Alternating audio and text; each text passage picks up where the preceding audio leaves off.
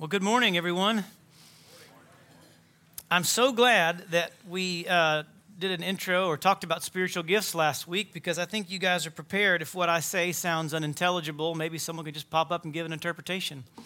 I don't really mean that, but yes, certainly not doing this is not in my gifts or comfortability. But I'm really glad. I'm really glad because, we talked about God's varied gifts.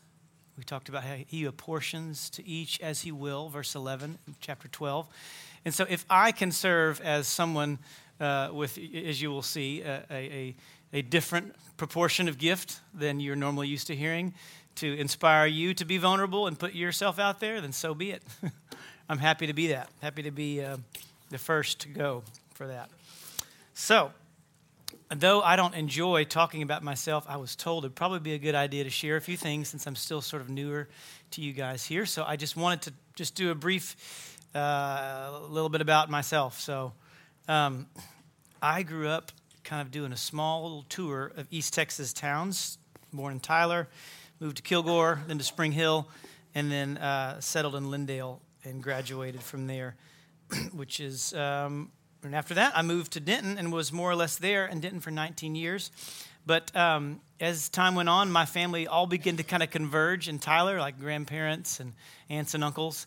And so we thought, man, why are we raising our kids without all these guys to help us? So here's just a little picture of my Tyler family that's all here. And man, it sure has been great to just be surrounded by family. I've not known that in the first 10 years of raising our kids. So there they are. They're wonderful. We've been in Tyler for 3.5 years now. Natalie and I were married in 2007 in Denton, as I said, and in 2010. They're there. Look at that white tux. So I asked her, I said, baby, would it be more appropriate since, you're representing the bride of Christ, and in some way, I don't know if the husband's like, he's coming back to get his bride. Shouldn't I walk down the aisle? And she didn't like that idea too much, so I just settled for a white tux, to try and depict that. Yeah, never wore that one again, so I definitely would have spilled something on it. Anyway, we were married in 2007, and in 2010, God blessed us with our firstborn, and then firstborn son, and then every 2 years thereafter, another child came into the world until 2016, our fourth and final. God has been very good to us in this way. My wife is a avid tennis and now pickleball player, so she's been hooping and hollering for the announcements that have been coming across the last 3 or 4 weeks. And not only that, just a competitor in general. She's a heck of a card player. I didn't grow up in a family who did games. I sort of wish I did. So I can really count on my left hand, not even with all the fingers, the times that I have beat her in any card game. It's probably like Speed when she was like really sleepy or something one time. So, and she would be the first to probably say that that's not true because she's got that competitive spirit, So our kids are super active outdoors, cardboard boxes, creating things, dancing, jumping, running, playing. They spend lots of time outdoors by choice, sometimes theirs and a lot of times ours. We are thankful, though, to be here in Tyler and to be here with you all, and I'll tell you a little bit about why. As regards to my work, I have always been kind of a wandering soul early in my life. I haven't always worked in churches, though I did have one 8-year stint as a full-time worship pastor in Denton. But career-wise, I bounced back and forth between like some form of construction work or leading music. Having played music, though, in probably 100 churches, I did get to see a lot of fads come in and out of the church in the music scene, which created, interestingly enough, a lot of large demands for musicians and leaders in churches. And I saw a lot of my peers and folks who had at one time been committed to Christ. A lot of that, I saw that scatter and people get farther away from a life committed to the Lordship of Christ. And there was a time, even in my own experience, of just playing at a bunch of different places and never really belonging anywhere, where the lines begin to blur for me of like, what is my vocation? What is my service? What is a gig? What's calling? What's church membership? What's just an opportunity that I'm jumping that I shouldn't be? And in myself, I saw a lot of that genuine faith and love for the Lord fade as I became disconnected from the church. And this really began for me a burden that even if I'm playing music, as some people say, for the Lord, which I don't know what that means, we're called to do all things as unto the Lord. I need the church. I need to be anchored and rooted in what he has given and provided here in a local body. And so my family and I, we needed to belong together in Christ's body in one place long enough to be known by more than just our best foot forward, first impression sort of thing. So I came to realize how much I and others need the body of Christ because I saw that sort of lack in my own life. And so the text today really is special to me. And mainly because I saw so many of my friends, and I mean that, either egregious sins that came out 10, 15 years later, or just a slow trickling away of faith as music became the focus, and what was lost was a genuine connection to the body of Christ, what we're going to talk about in the text today, his people. So I've learned that us musicians, and probably others too, are not strong enough without the Christ that is in you, in each one of you here in this room. And so I'm really thankful to be here because I sort of imagined once we made that decision that I wasn't going to get the opportunity to do both.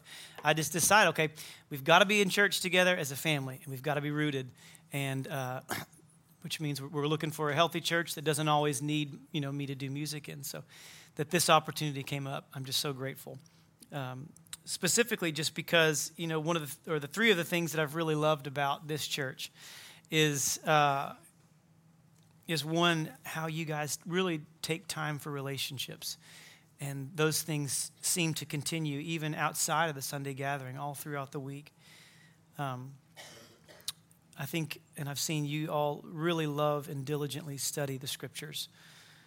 And lastly, I've seen just such a beautiful culture of grace to make a mistake and loving encouragement to get back up and in truth to try again that really exists here. And I've been a lot of places, and what you guys have and what I'm learning to enjoy is really special here. So thank you for receiving me and my family. And I really and truly hope to get to know each and every one of you as time goes on, Lord willing. So enough about me. I want to recap last week, 1 Corinthians 12. We started that chapter together. And Eric talked about the use of spiritual gifts in the gathering. And we learned that the church is supposed to be, as he said, God's redemptive recreation here on earth. And yet, as our adored architect of alliteration, Eric, reminded us, there was chaos instead of cosmos. Chaos instead of cosmos, meaning there was this well-ordered universe as God intended the church to be. This, again, redemptive recreation in a world of chaos.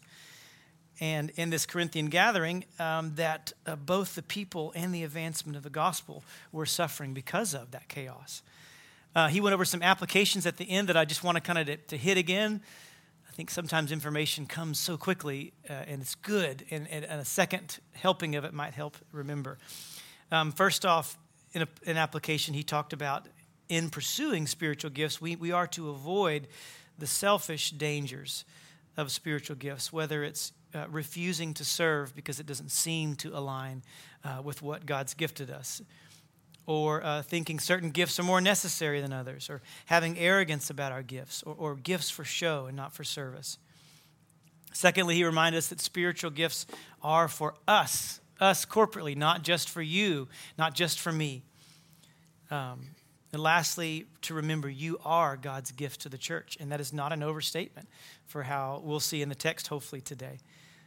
God has chosen many, many times to speak through us to build up his church. And that's a humbling and a sobering reality that we are to take seriously. So, and then he gave us this acronym, GIFTS, to help know how we ought or might pursue the spiritual gifts. G meaning give yourself to God fully. Like so many of the great people of faith said, Lord, here I am.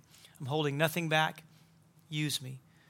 That's the spirit in which we pursue these gifts. And involve yourself in various ministries and in the lives of other people in this church. Sometimes the key to knowing how God has gifted us is just to be involved and see where you can serve, where God can use you. They always say, it's easier to steer a moving train or moving vehicle. God directs sometimes when we just get in motion.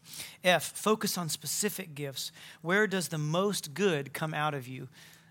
Sometimes with the least amount of effort. That's a key to knowing how God has probably naturally gifted you. T, talk to others. Don't do it in isolation. Ask someone close to you. They'll have a good idea about how you are gifted. And finally, S, always seek God for his wisdom. He is eager and ready to help lead us in this perhaps messy process, but one that he wants for us. So today, hopefully, we're going to finish up chapter 12 of 1 Corinthians. And again, remember, our working series title has been An Imperfect Church, but a Perfect Gospel. This perfect gospel is the announcement that Jesus is the King of the universe, who was historically verified as Lord by his resurrection, validating his claims to be Lord of all. He conquered death as our everlasting King. And this reality, as Paul is trying to help the Corinthians see, is meant like a new pair of glasses to a blind man to help us re-look at the way we live our lives, we think about the world, and just how we perceive all of reality. The gospel is intended to change that. So, and to remember, the context is he wrote this letter to Corinthian church that he knew very well after he spent a year and a half there with them. It was reported to him while he was away that the church was falling into some serious, disordering, chaotic sins of arrogance and divisiveness, sexual impurity, quarrels over meat sacrificed to idols, chaos in the gathering, and the necessity of the resurrection, which is in the last chapters. Paul wrote to show them again, how the gospel changes how they ought to look at the body, sexuality, the gathering, and arrogance and divisiveness.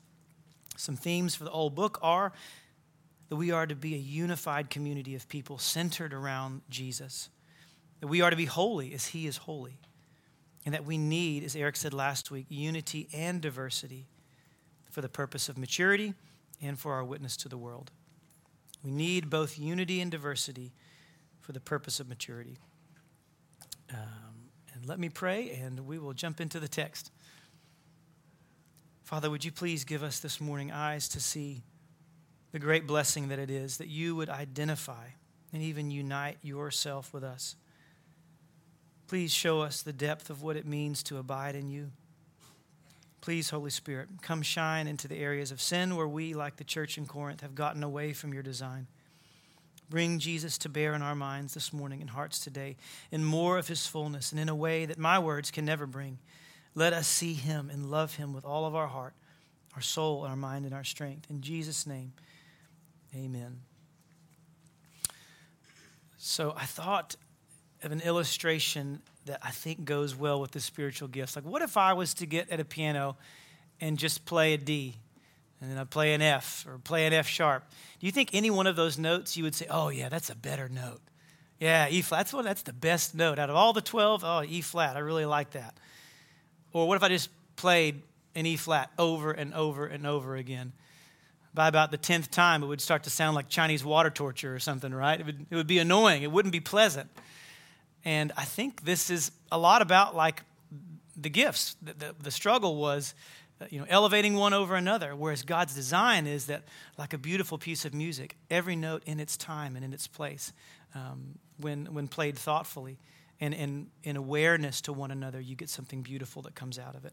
So let's read the text with that in mind. 1 Corinthians 12, we'll start in chapter 12, verse 12, and we'll read to the end. And man, if you don't listen the rest of the day, listen to this part, because this is the best of what I will say, is what we will read here together.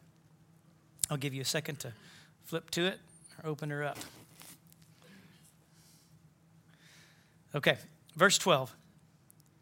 For just as the body is one and has many members, and all the members of the body, though many, are one body, so it is with Christ.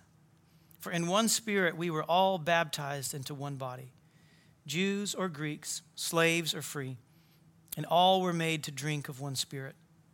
For the body does not consist of one member, but of many.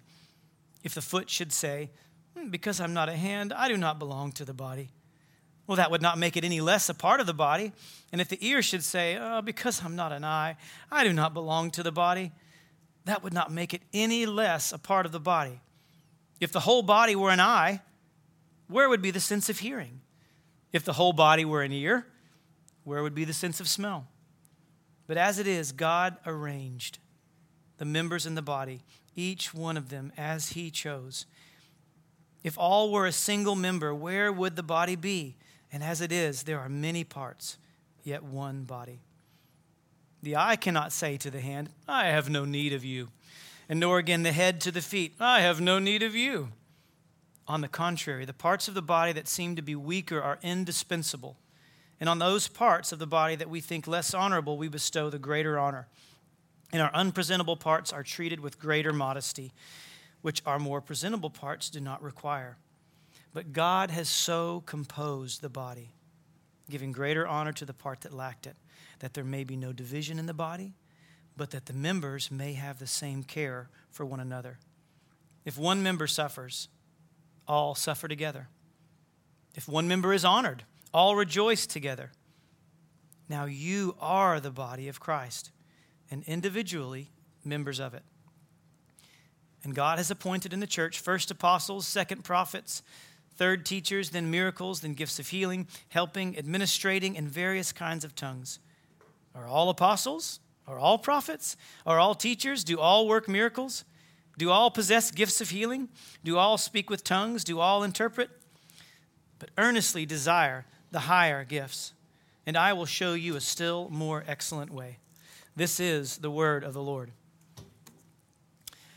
So a question I would like to pose is, why does Paul seem to repeat himself so much? Why does he recycle this analogy over and over again? One though many, one though many.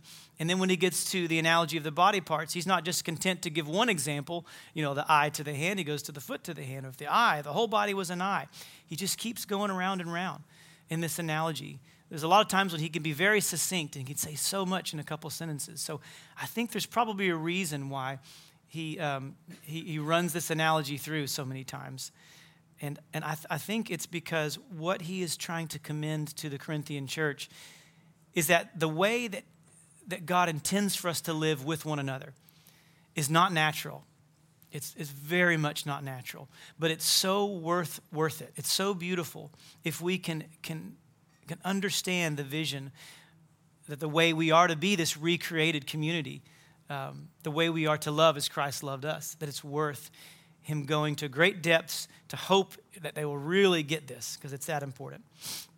So let's look at verse 12. He says, for just as the body is one, we're talking about the analogy of a person's body. I'm not six parts, I'm one body. And has many members, fingers, toes, nose, elbow, knees.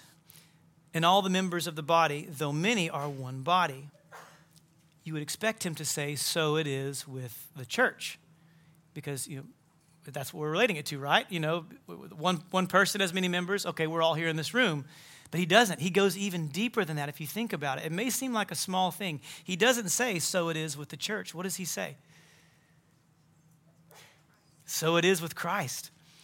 I think even right there, what he is pointing to is the mystery of our union with Christ. That Christ, like is said in Philippians 2, he's willing to humble himself, to take on the form of a servant, to take on our flesh, and to identify with us, with you and with me. And note the repetition of these opposing words again. Many parts, though one body. One body, he says it a different way, though many parts. And I think American culture doesn't really serve us well for understanding this idea of union, because so much of our maxims and sayings that are just kind of in vernacular, whether Disney or just, in the university or just in commercials, really, there's a lot of truths or gospels, many gospels that come out there, is about independence or rugged rebel individuality. Be yourself, express yourself, be you. You be you. Find the answer inside of you. That's a big Disney theme. Define yourself. If you want something done right, you got to do it yourself. Follow your heart. Or as the great prophet Toucan Sam says, follow your nose. Any Fruit Loops lovers out there? Oh, yeah, that milk just tastes so right when you're done with it. But following Christ, it demands a different value than just individualism, because we're inseparably linked. When we were baptized into Christ, we were baptized into his body. That's one, right? Though many, there's one, and it's a mystery. In his family, my good is not a solitary pursuit, but it is inseparably linked to the well-being of others.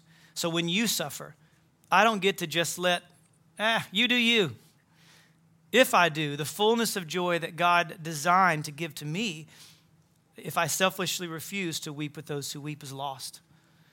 As a Christian and a member of the household of God, whether I choose to acknowledge or embody that reality, I still suffer when you suffer. And we'll see why in a minute. The text reads, we, plural, are members of Christ's spiritual body, singular, in an even more mysterious and deeply linked way than husband and wife, as Ephesians 5 makes clear when he says, but I mean Christ and the church. So this means when the world or others see you and me, they're supposed to see Jesus. That's the mystery. It is a divine mystery that someone so great, so awesome, so full of majesty, so worthy of all worship would link himself with me. And I know me. And with you. John Calvin says that Christ confers upon us this honor, that he is willing to be esteemed and recognized, not in himself merely, but also in his members. Christ has drawn near to us as he emptied himself, took the form of a servant, as we said earlier. So just like as in one body there are many members, so it is with Christ, and you are in Christ. We're united with him into his very body. This is an awesome reality that's hard to grasp without the Spirit's help. Let's look into John 15. It might help us dive into this concept a little better. A very well-known text from with this union and oneness language we get when Jesus says, I am the vine, and you are the branches. Whoever abides in me, and I in him, he it is that bears much fruit, for apart from me you can do nothing. As the Father has loved me, so have I loved you. Abide in my love. Or 2 chapters later, when Jesus prays for his disciples in John 17, hear these words and remember that not one word from Christ is ever careless or wasted or even exaggerated when he says, as he prays, Father, I do not ask for these only, but also for those who will believe in me through their word. That's you and I. That they may all be one. Just as you, Father, are in me, and I in you, that they also may be in us, so that the world may believe that you have sent me. It's a lot, so much there to take in. Certainly more than I am skilled to fully unpack. But he means what he says. As Christ and the Father are one, so are we also with Christ.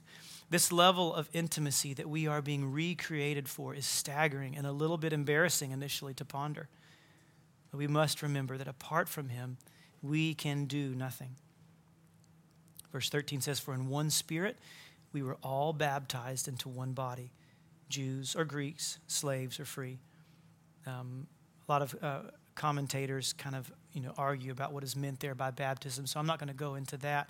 But at least it's plain to see that what we are talking about is in our baptism, we aren't baptized into 70 different versions of Christ or 100 different varieties and flavors of following him, but we're baptized into one body, one faith, one Lord, one God who is over all and in all and through all. There's a unity to our baptism. There's a unity from the day we believed by faith and were baptized into Christ. Baptism, along with being an outward symbol of dying to sin and being reborn to righteousness, it corresponds with and is somehow mysteriously linked to God's work of engrafting us into the body of Christ. It would seem that the nature of baptism is to connect us to Christ's body. In this body, there are no unjust distinctions made as there are on earth. And each member is designed specifically to play a valuable and a necessary part in the care and the growth of the body. So, and remember that Jesus said to those who went before us to go, therefore, and make disciples of all nations in a command form, baptizing them in the name of the Father and the Son and of the Holy Spirit. It's funny that it's natural for us humans to think about rules in terms of what we can get away with. Lord, how far do I have to go to be righteous or to be obedient? Or I've heard this question, I've asked it many times myself. I wonder if you can get to heaven if you weren't baptized. And it's certainly a normal, understandable question. But I don't think it reflects the heart of someone who loves and follows Christ. It should be more, Father, help me to desire to do your will and to follow you wherever you might lead me. And this is a heart more pleasing to God, I think. And remember, Jesus even said of his own baptism, when John the baptizer tried to refuse baptizing him, like, Lord, I'm not worthy. He said, no, it is fitting for us to fulfill all righteousness. Interesting pronoun there. He didn't say for me. He said it's fitting for us to fulfill all righteousness. I think even there, pointing to the mystery of the union of our baptism into Christ, that he was faithful and he fulfilled the law. And so I think for us to follow with him in his footsteps there is a right thing to want to do. But going on to the second half of 13, he says, and all were made to drink of one spirit. If this verse is taken to refer to communion or the Lord's Supper, then our participation in, as Eric always says, the Welch's and wafers, or the synchronized sipping of the 10 milliliters of Members Mark grape juice, together, it reminds us that we were not called to approach forgiveness in our own way, but his way. Together, we're called in unity to drink of the same cup of the precious, life-giving blood of Christ. This we remember as foundational to us having restored fellowship with God, for now his life-giving Spirit richly indwells us. So this weekly meal expresses the unity that we practically, tangibly, and daily are pursuing in our care for one another. Verse 14, 15, and 16, for the body does not consist of one member, but of many. Again, a reminder here. So now Paul begins a very lengthy, repeated analogy here in 15 and 16, and then 17, that would just be so fun, kids, to put in a comic strip form. Any kids here like to draw comics? Anybody? I know you do. So here's my challenge to you kids who are like scrambling for gum wrappers or any piece of paper to just write and scribble anything on. I challenge you, I'm going to read this next text to see if you can depict this in a comic strip form and come to me at the end of the service. I've got $1 for each one of you that's put forth a good effort to try and do it. Here it is. Let the comic strip juices begin to flow. What would this look like if you put this into frames? Where's 15? If the foot should say, a talking foot, okay? Because I'm not a hand, I do not belong to the body. That would not make it any less a part of the body. And if the ear should say, oh, because I'm not an eye, I don't belong to the body. That would not make it any less a part of the body. So Paul covers here the two most common ways we miss the mark on viewing the gifts of God that he's given us. First, he addresses those who might envy and imagine that others have a better gift than I do. Someone else has something more flashy, more shiny, more desirable. Perhaps maybe because it's more public or more visible or just something we desire. So I kind of hear this like almost as if Eeyore would be reading it. And I think it would sound like this. If the foot should say, because I'm not a hand, I do not belong to the body. That would not make it any less a part of the body. And if the ear should say, oh, because I'm not an eye, I guess I don't belong to the body. It would not make it any less a part of the body. John Piper has said that pride takes two forms. For those who self-deprecate, it's pride in the heart of weakness. And for those who are arrogant, it's pride in the heart of the strong. That neither of those approaches, whether beating ourselves up or praising ourselves, commends us to God, but eyes on the Lord and on his fullness. That's how we stay in the right path. So to this group of people, I think the Lord would say that a thankful or at least a content heart is so necessary for us to be happy and to play our vital role to build up the church of God. So to say that you don't belong because you don't lead like her or talk like him or sing like him or tell jokes like him or gather a following like her or look like her, it really robs you and it robs others of the life that God gives to you and wants to send through you to others.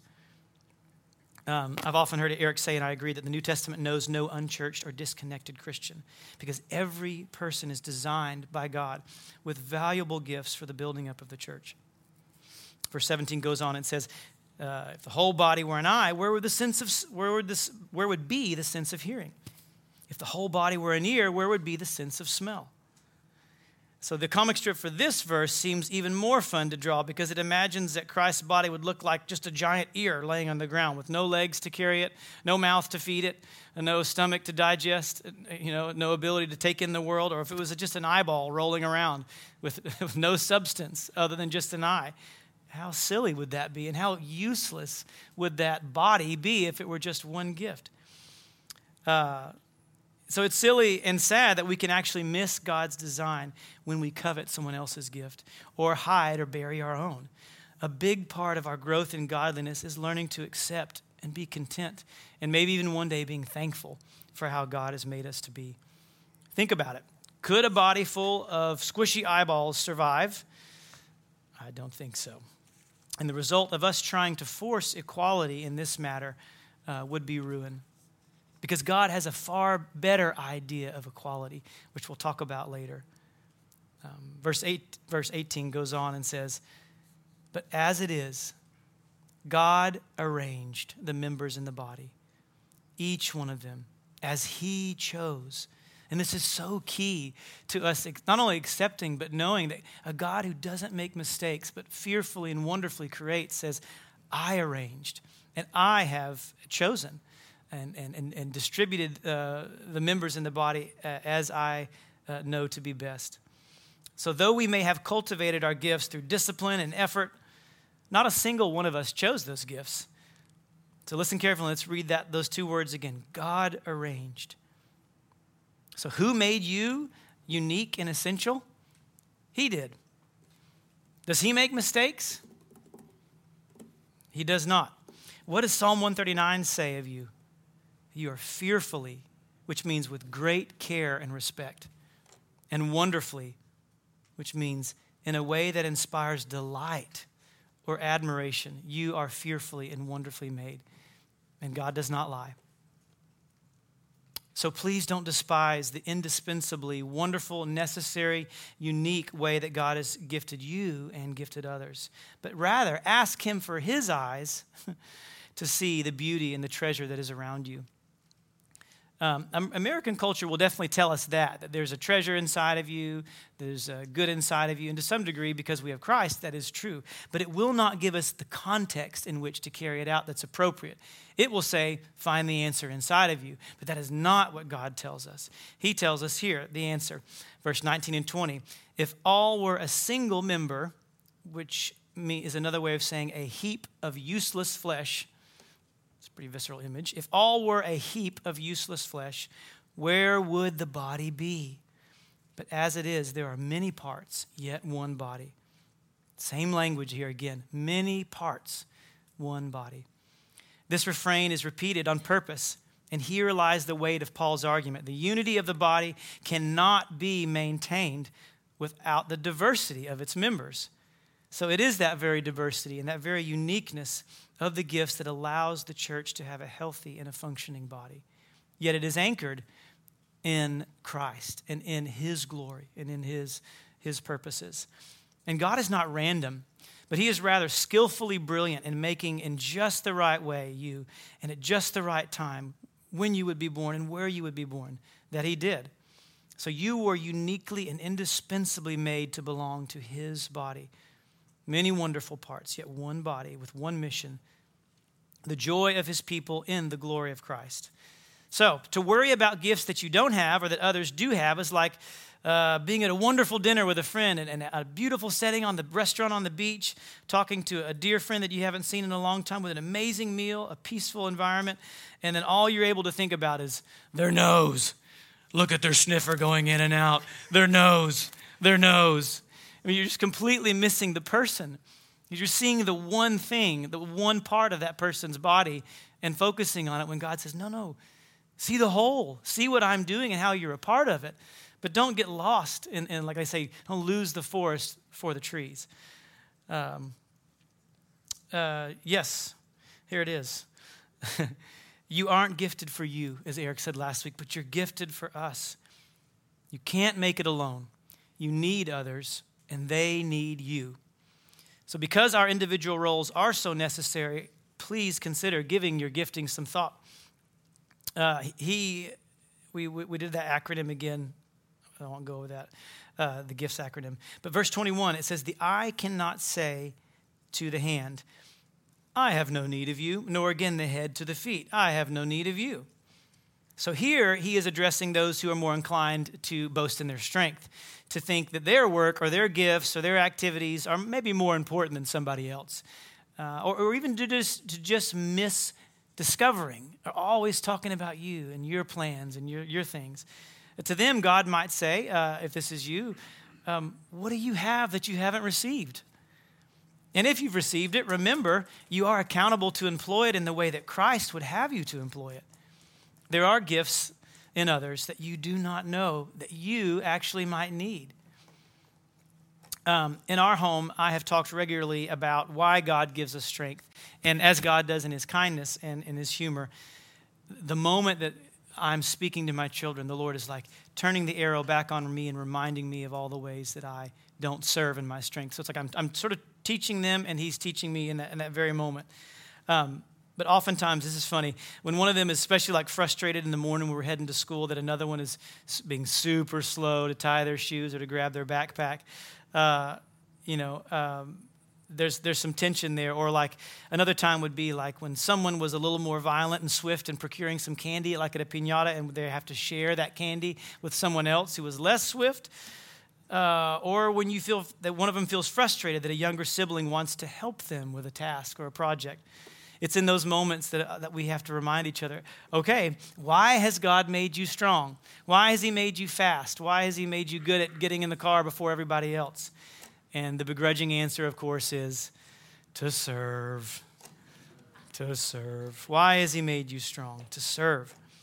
So if you have a gift that someone else doesn't have, I have been so guilty of this in my marriage and in other areas of life.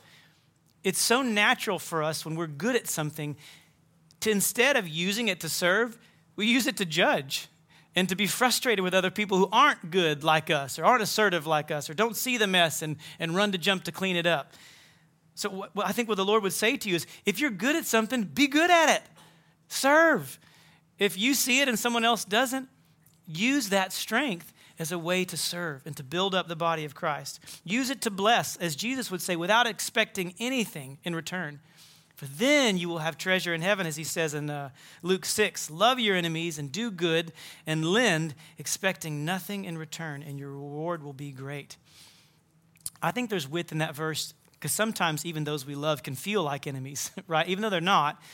But it's that when there's nothing in it for you, when no one sees the good that you do, all the better.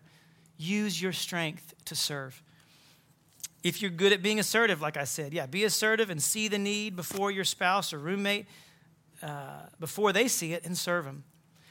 And here's key. It's far too easy for us to judge someone else's weaknesses by our strengths.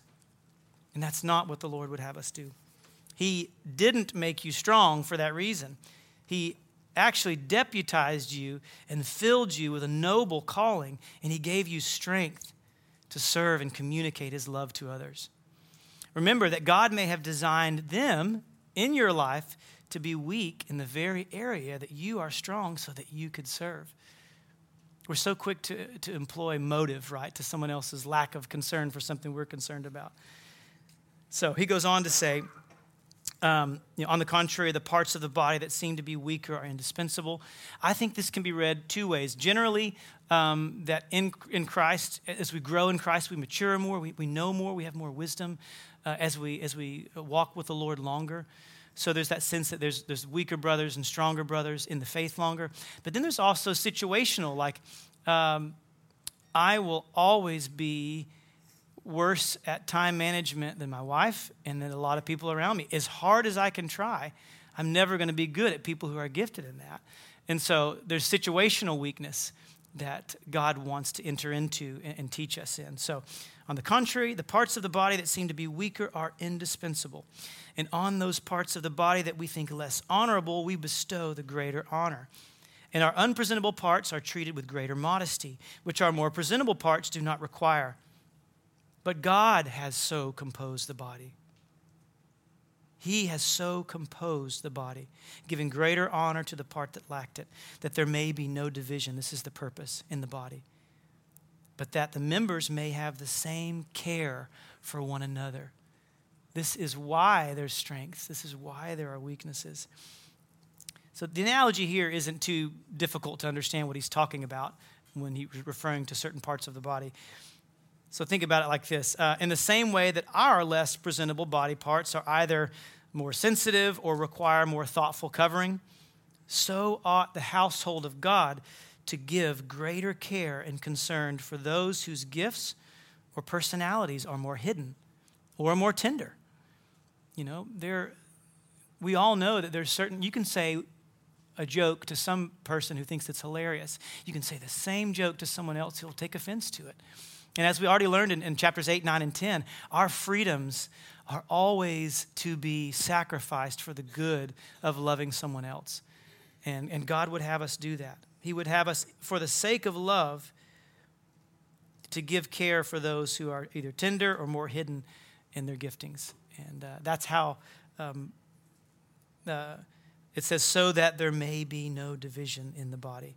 Because division tears down the work of the Lord so quickly. And that's a huge, 4 chapters are even devoted to that in the beginning of 1 Corinthians. So God's idea of equality, as I see it here, is that each person has both a strategic strength and a strategic weakness. And this is not like, those interview questions with like, oh, what is your greatest weakness? What does everybody always answer, Oh, I'm far too committed. I work too hard, It's not like a veiled strength. But truly, I have weaknesses and you have weaknesses that God has designed others to fill and others because he has linked us right to one another. So in our weaknesses, we are to graciously avail ourselves and, may I dare say, make ourselves vulnerable to allow others to be strong and in our strengths to serve. This could be something as simple. It's worked its way out this way in my life more often than not. I'm having a hard day. I'm struggling with something, anger, frustration, whatever it is. Calling a friend and asking them to pray for me. It's humiliating. You're like, I know they're going to be in the middle of work mode, and me asking this question is going to seem overly spiritual or weird, but God uses those moments. If you will humble yourself, make yourself vulnerable, and deputize someone else in their faith to pray for you, it binds you together with people, and it lets them serve you, and it gives them that joy of being able to fill up what is lacking in your faith. So God wants a lot more of that overlap. He wants less us imagining or putting forward only and always our best foot. And it's fun to joke. It's fun to be lighthearted. We need that. But we also need to be truthful with one another. Think of how many scandals in the last 15 years have come out for those who've led churches who've just hidden stuff. I mean, even recently in our state, a big one has come out. We can't make it without that honesty. We can't make it without asking one another for help. And he wants us to avoid the schemes of the enemy by letting others serve. So if we do it God's way, the strong serve the weak. The rich serve the poor. The well-connected serve the outcast. The bold, the timid. The wise serve the simple. The discerning serve the immature. The faith-filled can serve the worrier. Remember Paul's words earlier in chapter 9 where he says, I have made myself a servant to all that I might win more of them. May we have eyes for those God has equipped us to serve because he has in very specific ways, in differing ways. Verse 26 goes on, it says, if one member suffers, all suffer together. Sounds fun. If one member is honored, all rejoice together. Yeah, I'm here for that. God's design is that we would work to embody this reality that he has already set in motion in our communal life together. We have been bound together into Christ's body. And whether we see it or embody it or not, God has designed the nature of our bond such that By the prosperity of others, I am proportionately enriched. And by their suffering, I am thereby impoverished. And so we ought to weep with those who weep and rejoice with those who rejoice. Let their successes become our joys and their trials our earnest concerns. This is God's plan for you and for me. Verse 27, now he states again, very plainly, you are the body of Christ. You are the body of Christ. That's more than can be mined, I feel like. And individually members of it. Here he makes this point clear and loud again, that we are both a unified part of the corporate body and fearfully and wonderfully made distinct parts of it. Next, he's going to turn his attention to not just the gifts, but the offices that are connected to the gifts. Just as in the world, before you get a position or an office or a leadership role, you have to exhibit some sort of experience or some sort of skill before you can be given that. The same thing in the church, in the ordered household of God, gifts come first and then offices. So gifts precede offices is a better way to say that. Ordered for the well-being of all. So now he turns to listing of some of these roles that many have seen some sort of priority in, that he's not just specifically, which is funny, pointing out the Corinthians' misuse of tongues, meaning they were elevating it and making it this huge, important thing in their gatherings, and it was creating chaos. He shows that by, in the 3 times those gifts are listed in 1 Corinthians, he puts it last every time, tongues. But I think there's also a general sense of order to how the church is to be built up. He says God has appointed first. He uses the word first, apostles.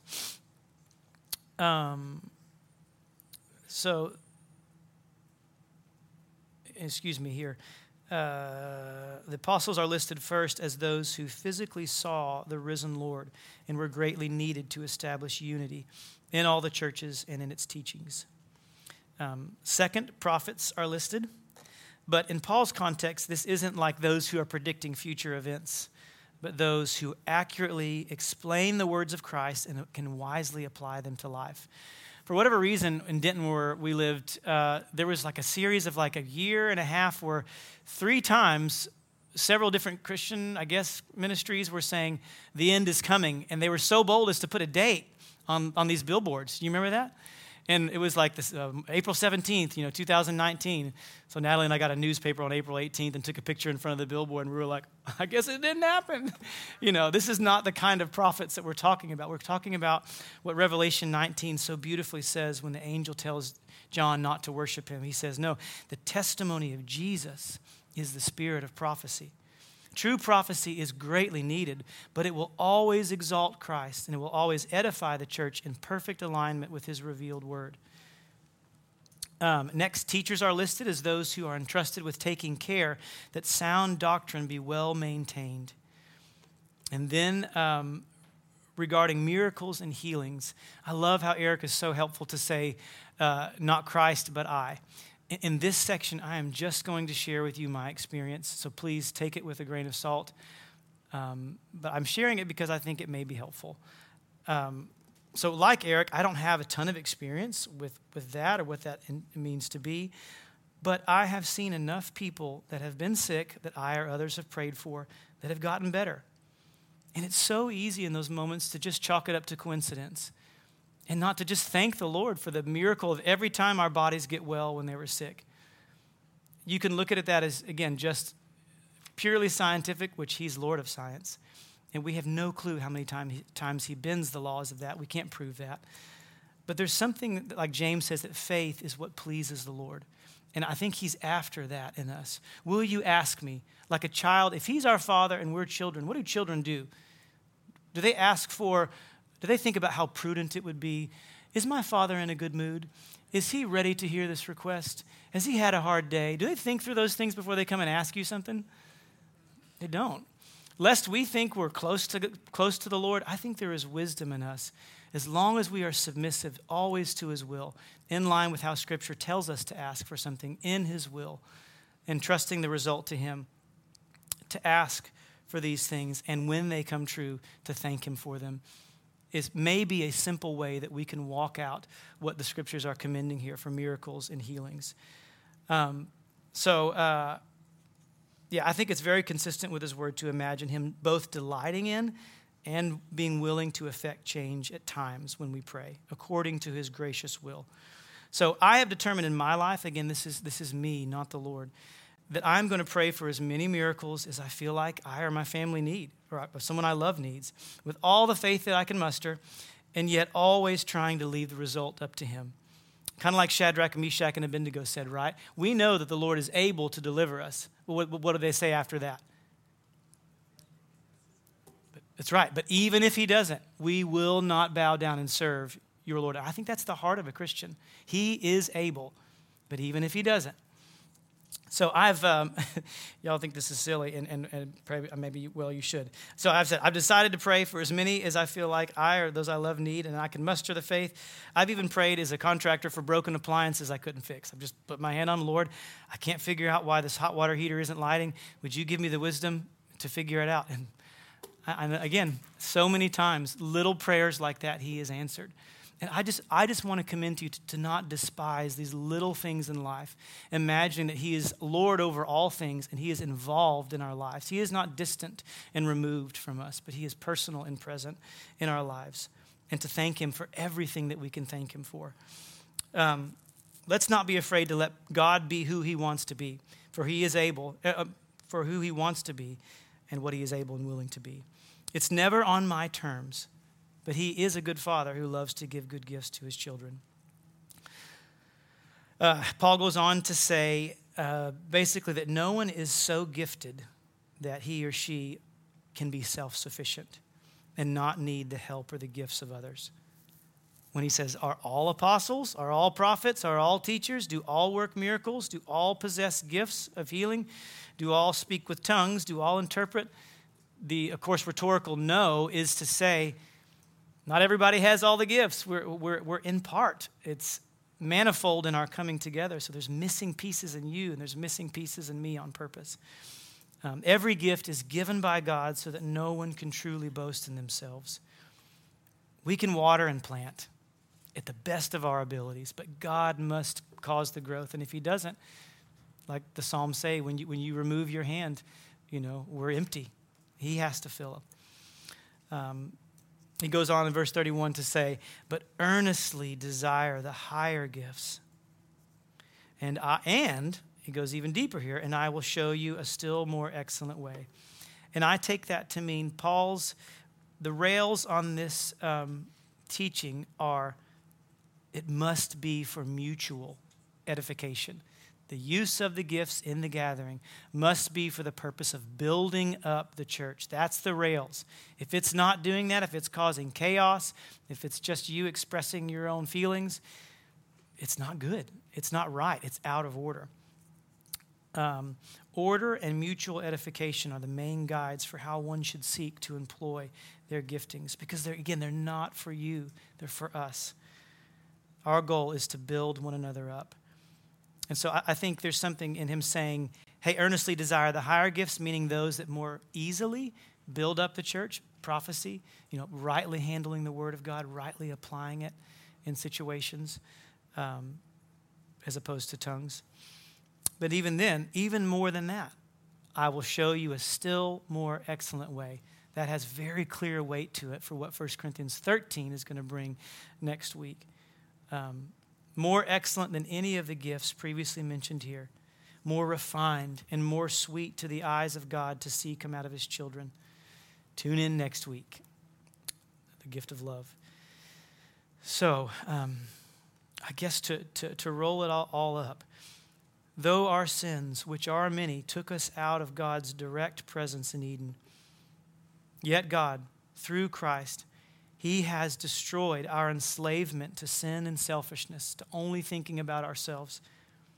And he has empowered us by his resurrection to love others the way he so patiently and faithfully loves us, thoughtfully, with care and concern for each person, desiring to build up, desiring to know where the hurt is so that we don't, landmine is, we don't want to step on it.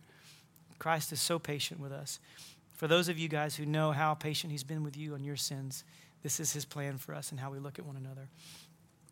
So through the strength that Christ gives, now we can and should join him in this work of building. Through every word of encouragement we offer out of our mouths, every sincere prayer for someone, every hidden act of kindness in Jesus' name, every choice to forgive someone who has wronged you. This is huge. Every moment where we choose to hold our tongues when selfish words begin to form for the sake of Christ who loved us. So, a couple points of application. Eric taught me how to do this. Number one, learn your strengths, even if it's messy and uncertain and unclear, and try to practice them. G, give yourself to God. Here I am. Hold nothing back. I, involve yourself in various ministries in people's lives. F, focus on specific gifts where the most good comes out of you. T, talk to others about your gift. Ask those close to you. We learn ourselves in community, not alone. S, and seek God for his wisdom. Number 2, learn your weaknesses as well and make room for others' strengths. When Paul prayed for the thorn to be removed from him, which would have been very pleasant for him, I assume, God said, no, for my grace is sufficient for you, for my power is made perfect in weakness. So strange. It doesn't make any sense. He says, for when I am weak, then I am strong. So therefore, I will boast all the more gladly of my weakness, so that the power of Christ may rest upon me. Do y'all see anyone on social media boasting in their weakness? Is anyone like putting that on display? We are to have such freedom in Christ that our weaknesses don't define us, and that he will use them to bind us together, that we can even put those on display and boast in them. You can't find freedom like that outside of Christ. You just can't. That your weaknesses not only don't bind you and don't make you laughable, but make you strong. Lastly, remember who's leading the way. It's God who has arranged the members of the body. It's God who has so composed the members of the body, and he always knows what's best. Envying others or feeling superior to others is an affront to God's wisdom and his design, and it will lead you away from the presence of the one who gave you life and who longs to give it evermore. Remember that our highest prayer and desire ought to be, Lord, your kingdom come and your will be done on earth as it is in heaven. So we must push back against church weakening independence. Church weakening independence, autonomy, and individualism for the sake of Christ, his body, his glorious kingdom that will come on earth one day as it is in heaven. Let's pray together. Father, I thank you so much for your word to us. God, if in any way I am outside of your revealed truth, God, I pray that you would both correct me and let us not hear. Lord, I'm trusting today that you would let, like Eric said, a better sermon be preached than my words can, that you would speak directly to our hearts. Father, bind us together in love and help us to be willing to be vulnerable, to be weak, so that others might be strong. And in our strengths, to not boast about them, but to serve quietly and patiently. Father, this week, give us the strength we need to overcome temptation, to remember no temptation has overtaken us, but except for that which is common to man. And God will provide a way of escape. Help us, Lord, and lead us to be and look more like Jesus. We ask that you would help us in these practices, Lord, to build up, to not distract, to not tear down the church which you died for. Lead us and help us along the way. In Jesus' name we ask. Amen.